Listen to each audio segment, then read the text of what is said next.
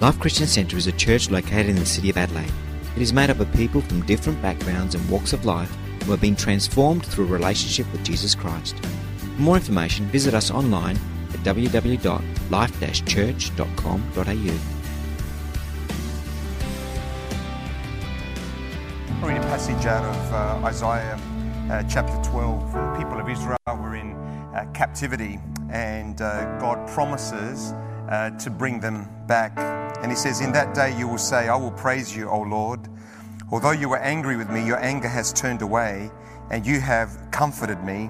Surely God is my salvation. I will trust and not be afraid. The Lord is my strength and my song. He has become my salvation. With joy you will draw water from the wells of salvation. In that day you will say, give thanks to the Lord. Call on his name. Make known among the nations what he has done, and proclaim that his name is exalted. So sing to the Lord, for he has done glorious things. Let this be known to all the world. Shout aloud and sing for joy, people of Zion, for great is the Holy One of Israel among you." Let's pray. Father, we just thank you for this time that we can come together and worship and to glorify and to honor you. We thank you for your presence that is with us even today. And Father, I just pray for those that are watching this service today, Lord God. I pray that by the Spirit of God that you would minister to every individual. Father, you know our needs, you know the things that we're going through. I just pray that by your Spirit, Lord God, that you would come and just minister to each and every individual. Father, we thank you for the power of worship, the ability to be able to sing praises unto you. We know that every time we begin to worship, something shifts in our spirit, something shifts in our hearts, Lord God, something shifts in the atmosphere, Lord God. So we surrender to you, Lord God, and so we glorify and worship your holy name, because you're our salvation. You're the one that's going to see us through, Lord God, because your name is lifted high. And Father, we just pray, Father, for those that may be experiencing fear at this time, Lord God, or anxiety, Father. I just pray that by the Spirit of God that your peace would rule and reign in our hearts. And I thank you that none of those things are going to get a hold of our spirit and our hearts. We love you, Lord God. And we just want to serve you, Lord God. We want to glorify you, Lord God. Our hope and our trust is in you. Be glorified today, we pray. And we ask it in Jesus' name. Amen and amen. And why don't we go to the Word of God? I'd like to look at a text that's found in the Gospel of Mark, chapter 4, verses 35 to 41. So if you've got your Bibles, just turn to Mark chapter 4, verse 35 to 41. The Bible says this. It says, "That day when evening came, he said to his disciples," this is Jesus speaking, "let us go over to the other side." So leaving the crowd behind, they took him along just as he was in the boat, and there were also other boats with him. A furious squall came up, and the waves broke over the boat so that it was nearly swamped. Well, Jesus was in the stern, sleeping on a cushion. The disciples woke him and said to him, "Teacher, don't you care if we drown?" So he got up, rebuked the wind, and said to the waves, "Quiet, be still." Then the wind died down, and it was completely calm. He said to his disciples, "Why are you so afraid? Do you still have no faith?" Let's pray together. So Father, as we go to the Word, I just pray that our hearts and our spirit would be open to hear from you. Father, we want to hear a word from you above all else. Our hearts are hungry, Father, to know you in a greater and a deeper way. So we just invite you to come by your Spirit and minister to each and every one of us. Father, we bind every spirit of fear and intimidation. Just let there be freedom to speak the word. Let there be a spirit of wisdom and revelation so that we can understand what it is that you want to impart into our spirits even today. We thank you, Father, for what you're going to do in Jesus' name. Amen and amen. So I want to speak on the subject, Jesus in the storm. Jesus in the storm. One of the things we all experience in life is storms. There are financial storms, marital storms, vocational storms, health storms. There are the storms that we cause in our life. In other words, we end up in a particular place, and it's not a nice place, and we kind of wonder, well, how did we get there? What is it that brought us here? Well, what brought us there was a decision that we made.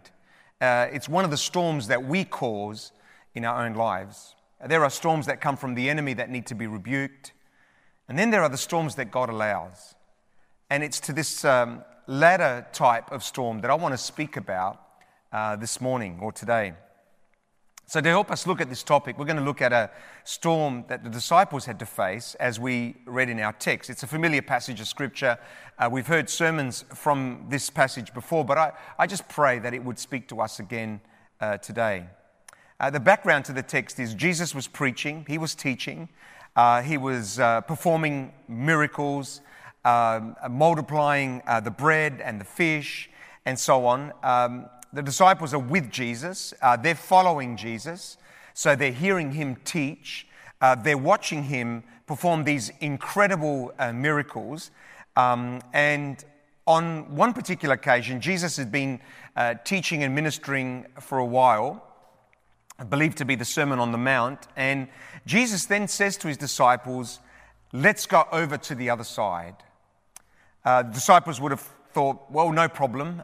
They were fishermen. They'd been on the Sea of Galilee many times. So for them, this was not unusual and certainly didn't seem like a problem. And then the Bible says that out of nowhere, as they were heading towards the other side of the shore, a furious squall came up, or a massive storm, and the waves were breaking over the boat so that it was nearly swamped. Well, the disciples are trying to keep the boat afloat, and they are afraid. And for the disciples to be afraid, it must have been a pretty bad storm. The problem is, Jesus is sleeping in the boat, and I love Mark's rendition. The actual story is recorded in Matthew, Mark, and also Luke. And I love Mark's rendition because he says, Jesus is sleeping on a cushion in the boat. So there's this massive storm. Disciples think they're going to drown, but Jesus is sleeping. So one of the disciples goes down and wakes Jesus up and says, Teacher, don't you care if we drown? So Jesus gets up and he calms the storm. And then he says to his disciples, why are you so afraid? Do you still have no faith? Now, what's interesting as we look at the story is what started out as a physical storm, a storm because of the wind and the waves and so on, then turned into an emotional storm where the disciples are filled with fear. They're afraid they're going to die. But more than that, it becomes a spiritual storm where Jesus has to rebuke the disciples because they had no faith. So there's no question that as we look at our nation, as we look at the world, that we're facing a storm right now. And each of us is affected in some way through the circumstances that we're all going through in this time. Question is, how do we deal with the storm? How do we deal with the storms that come in our life? And as I looked at this story, I think there's a few things, a few observations that I pray will help us even as we navigate the storms in our own lives. So the first thing that we notice from the story is that it was Jesus that said to his disciples, let's go over to the other side. This boat trip wasn't motivated by the disciples. It's not like Jesus had said, don't go to the other side, and the disciples were disobeying something that Jesus had said and said, no, you know what, we're going to go anyway. I don't care what Jesus is saying. The disciples were merely obeying that which Jesus had actually said. Jesus said, let's go over to the other side. So this kind of makes this storm a little perplexing to me. Did Jesus not know that the storm was coming? Did Jesus, omniscient, all-knowing Jesus, did he not know that there was a storm that was coming for the disciples? No, Jesus knew that the storm was coming, but he still says to the disciples, let's go over to the other side. So we can kind of spiritualize the whole story. We can say the disciples had no faith. They should have rebuked the storm. They'd given in to fear, which is why they got into the mess. Fact remains that Jesus led the disciples into the storm. I believe that there are times when Jesus will lead us, will direct us to go through a storm. The Bible says that Jesus, full of the Holy Spirit, left the Jordan. And note what it says here. It says, and was led by the Holy Spirit into the wilderness. It was actually the Holy Spirit that led Jesus into the wilderness. Now, I know that teaching is not always popular, but some people say that there are only two reasons why we experience storms in life. One of the reasons is because there's sin in our lives, or one of the other reasons is because we don't have enough faith. So a lot of us kind of buy into that thinking. So when we do go through a storm, automatically we start to look for sin in our lives. We start to think, oh, gee, what have I done wrong? The reason why I'm going through this is because I've done something wrong. And so we start to beat ourselves up because we don't have enough faith. We think to ourselves, well, if I just had more faith, then I'd be able to get through this particular situation. I don't believe that to be the case at all in this situation here. It was Jesus who led the disciples into the storm. And I believe that there are times where God will allow us to go through a storm.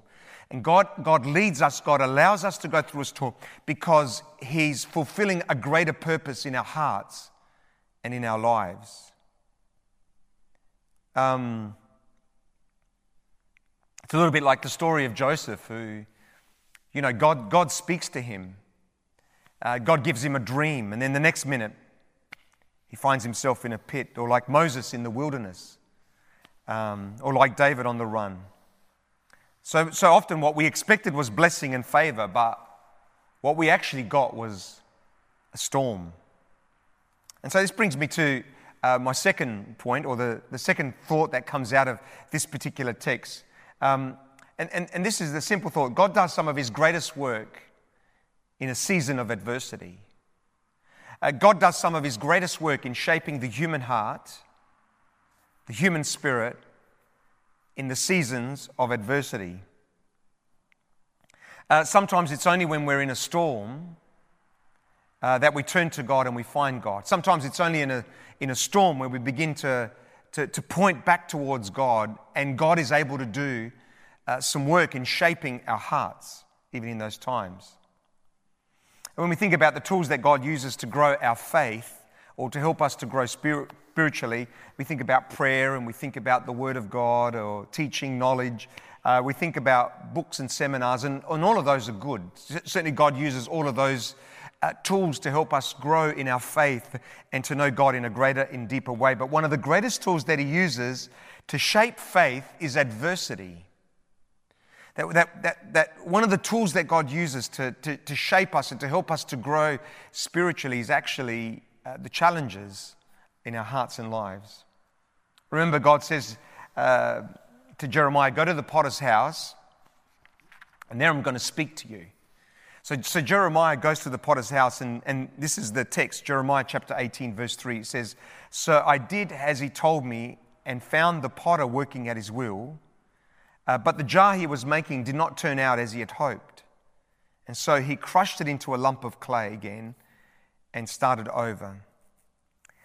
Think about all the great men and women of God in the Bible. All of them went through a crushing experience. The biggest problem with the season of adversity is we don't know how long it's going to last and how long we will get out. And worst of all, at times, it seems like God is actually silent. So Jesus is in the boat, but he's sleeping on a cushion. The disciples are on the boat and trying to keep it afloat, and Jesus is just sleeping. Disciples come down in a panic and say, teacher, don't you care? Don't you care about what it is that we're going through? Maybe there's been times in your own life where, like the disciples, you feel like you're drowning. You feel like you're going through a really difficult time, and it feels like Jesus is sleeping in a boat. It feels like Jesus is so far away. It feels like Jesus is not concerned about what it is that you're going through or what we're going through. Cry out to Him, Lord, don't you care? Don't you care if I drown? Don't you care if I lose my job? Don't you care if my family disintegrates? The fact is, God is nearer than we think He is. The fact is that God is closer to us in those seasons, closer than we actually think He is. Because God does some of His greatest work in those seasons of adversity.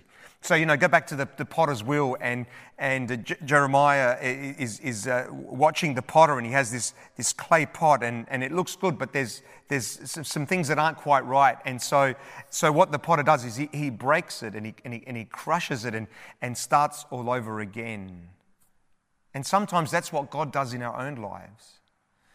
Sometimes what we think is that God is far away, or that God is leading us through something which is terrible, or we think that God is not listening to what we're going through, but actually God is right there. Because God does some of His greatest work in a season of adversity.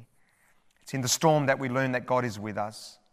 It's in the storm that we learn that God cares, that He is sovereign. It's in the storm that our faith begins to grow. Paul says this in Romans. He says, not only so, but we also glory in our sufferings, because we know that suffering produces perseverance. Perseverance, character, and character, hope. Now, notice what Paul is saying. And Paul went through a whole bunch of adversity in his own life. And look what he says. Not only so, but we glory in our sufferings, because we know that suffering produces something that could never be produced apart from the storm. There are things that God does in the storm that cannot be done anywhere else. You see, like most of us, the disciples had an intellectual faith. They had head knowledge, but they didn't have faith themselves. They saw Jesus move in faith. They saw what faith looked like in someone else, but they themselves had no faith. Intellectual faith becomes experiential faith when we go through a storm. Can't go through life on my faith, you need to get your own. You get that as you go through the storms. Even though I walk through the valley of the shadow of death, I will fear no evil, for you are with me. It's the same story here with the shepherd, the 23rd Psalm. It's the shepherd who leads the people, who leads the sheep through a valley, but it's in the valley that they learn that God is with them. It's in the valley that we learn that God is with us. It's in the valley that faith begins to grow. It's in the valley that faith is produced in our hearts and in our lives. So all of this raises a question. Okay, so if we're going through a storm, if we're going through a challenge, what do we actually do? How do we navigate that season? Well, look at what the disciples did. While they were in the storm, maybe it wasn't pretty. Maybe they should have rebuked the storm. Maybe they should have had more faith. But notice what the disciples did. They cried out to Jesus. And that's the third principle. When you're in the storm, simply cry out to God. We learned that what to do in a storm from someone else in the Bible who was going through a storm. His name was Jonah. Jonah understood something about storms because he went through one himself. The story, he was running from God, he was disobeying God. God said, go to Nineveh. Jonah gets on a boat and goes in the complete opposite direction. So he gets on a boat, and while he's on that boat, God brings in a storm. It's a massive storm. And the longer that he was on the boat, the more fierce the storm actually became. So eventually he gets to a point where he says to the guys that are in the boat, he says to them, throw me overboard and the storm will subside. So when they did that, the storm subsided and Jonah ended up in the belly of a great big fish. And so the interesting part about the text is, what did Jonah do while he was in the fish? Well, I believe what Jonah did is what we need to do when we're in the storm. From inside the fish, the Bible says, Jonah prayed to the Lord. He said, in my distress, I called to the Lord and he answered me. From deep in the realm of the dead, I called for help and you listened to my cry. See, there's a whole bunch of reasons why we go through a storm, but one of the greatest reasons is to bring us closer to God, for us to develop a greater revelation of God. Verse 9 says this, Jonah chapter 2, verse 9. It says, but I with shouts of grateful praise will sacrifice to you. What I vowed I will make good. I will say salvation comes from the Lord. And the Bible says, and the Lord commanded the fish, and it vomited Jonah onto dry land. What did Jonah do while he was in the middle of this storm in his own life? What did Jonah do while he was in the belly of this fish? The Bible says he prayed. He began to cry out to God. And maybe there are some of you that are feeling the storm that we're in as a nation, that we're in as a world right now, in the world right now. Maybe some of you are experiencing that in your own lives. What do you do? What do you do when we're in the middle of the storm? One of the greatest things that we can do is begin to pray, is begin to cry out to God, is begin to pour out our hearts to God. Bible says Jonah also worshipped. He began to praise. But I, with shouts of grateful praise, will sacrifice to you. And then the Bible says he waited.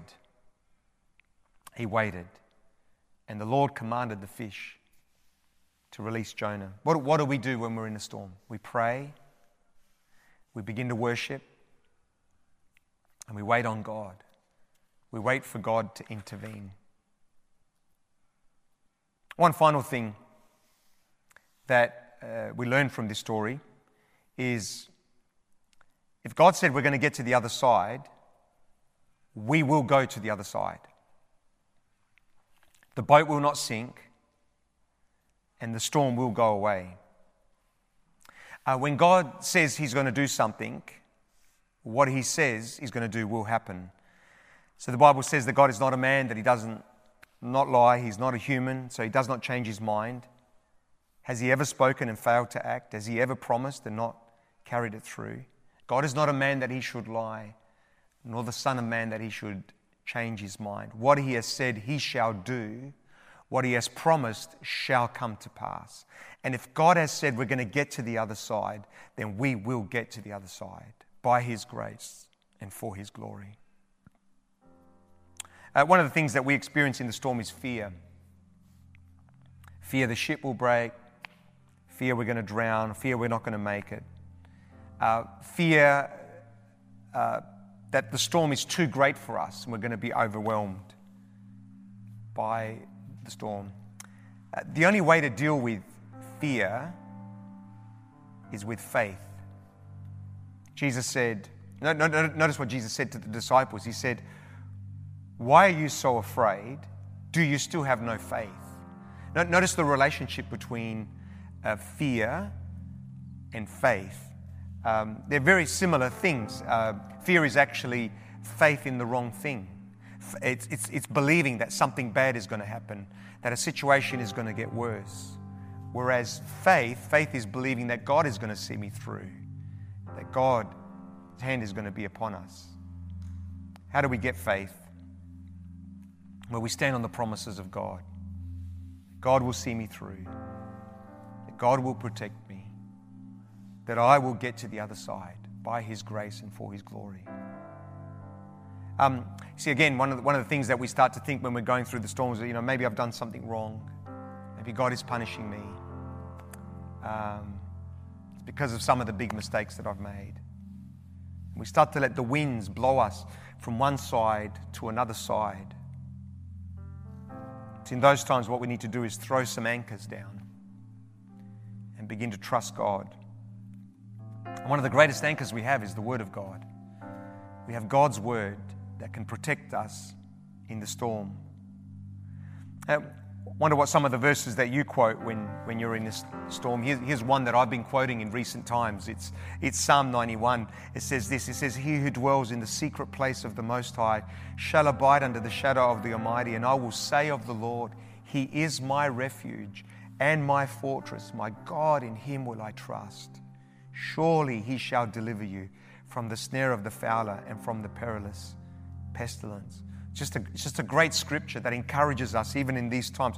I will say of the Lord, I will declare with my mouth. It's not just something I'm going to think. I'm actually going to declare it. He is my refuge and He is my fortress. He's my God and my trust is in Him and He's going to see me through. And then it says, and then surely He's going to deliver you from the fowler snare. Is there any doubt? One of the anchors that are going to help us is God's Word. One of the things that's going to help us not be tossed back and forward by the winds is God's Word. God's Word is going to see us through. God's Word is powerful. There's another scripture that also says, we looked at it last week, it says, but we have this hope as an anchor for our soul. It's firm and it's secure. Well, what is that hope that we have as an anchor? The hope that we have is Jesus Christ our Lord. Our eyes are on Jesus. Our faith is in Jesus. He's going to see us through by His grace for His glory. At times, God will allow storms to outwork His purposes in our life. And we need to be careful not to allow the enemy to bring us into condemnation and into blame. We put down the anchors and we trust in God. Sometimes we say, if I just had more faith, then things would be different. You know, maybe you're experiencing some anxiety and some fear, and you're just saying to yourself, well, I just wish I had more faith because then things would be different. What's interesting about the story is that, you know, the disciples had been with Jesus. They were chosen by Jesus. They had seen the miracles. They'd heard the teaching. They'd watched Jesus raise dead people to life. And there He was on the boat, and they still had no faith. They still didn't believe. So that should encourage all of us. So don't beat yourself up, because so often the purpose of the storm is to develop faith or increase faith in our lives. So in other words, Jesus had been preaching to the disciples. They'd heard Jesus speak about faith and the importance of that. They'd watched Jesus move in faith. And now Jesus says, okay, that's the lesson. Now that's the theory. Now I'm going to bring you through a situation. And as we go through this situation, now you're actually going to develop faith in your hearts and in our lives. And at times that's what God does in our hearts. Let the storm bring you closer to the one who calms the storm. Remember, your boat will not sink. You will get to the other side. So storms, whether they're physical or emotional or spiritual, they have certain characteristics. Some come without warning. They cause a lot of damage. And what makes them particularly daunting is we don't know how long they're going to last and when they're going to end. And it's a bit like the storm that we're facing right now in our nation and in the world. We don't know how long it's going to last, and we don't know when it's going to end. And we need to be careful, because what happened to the disciples can actually happen to us too.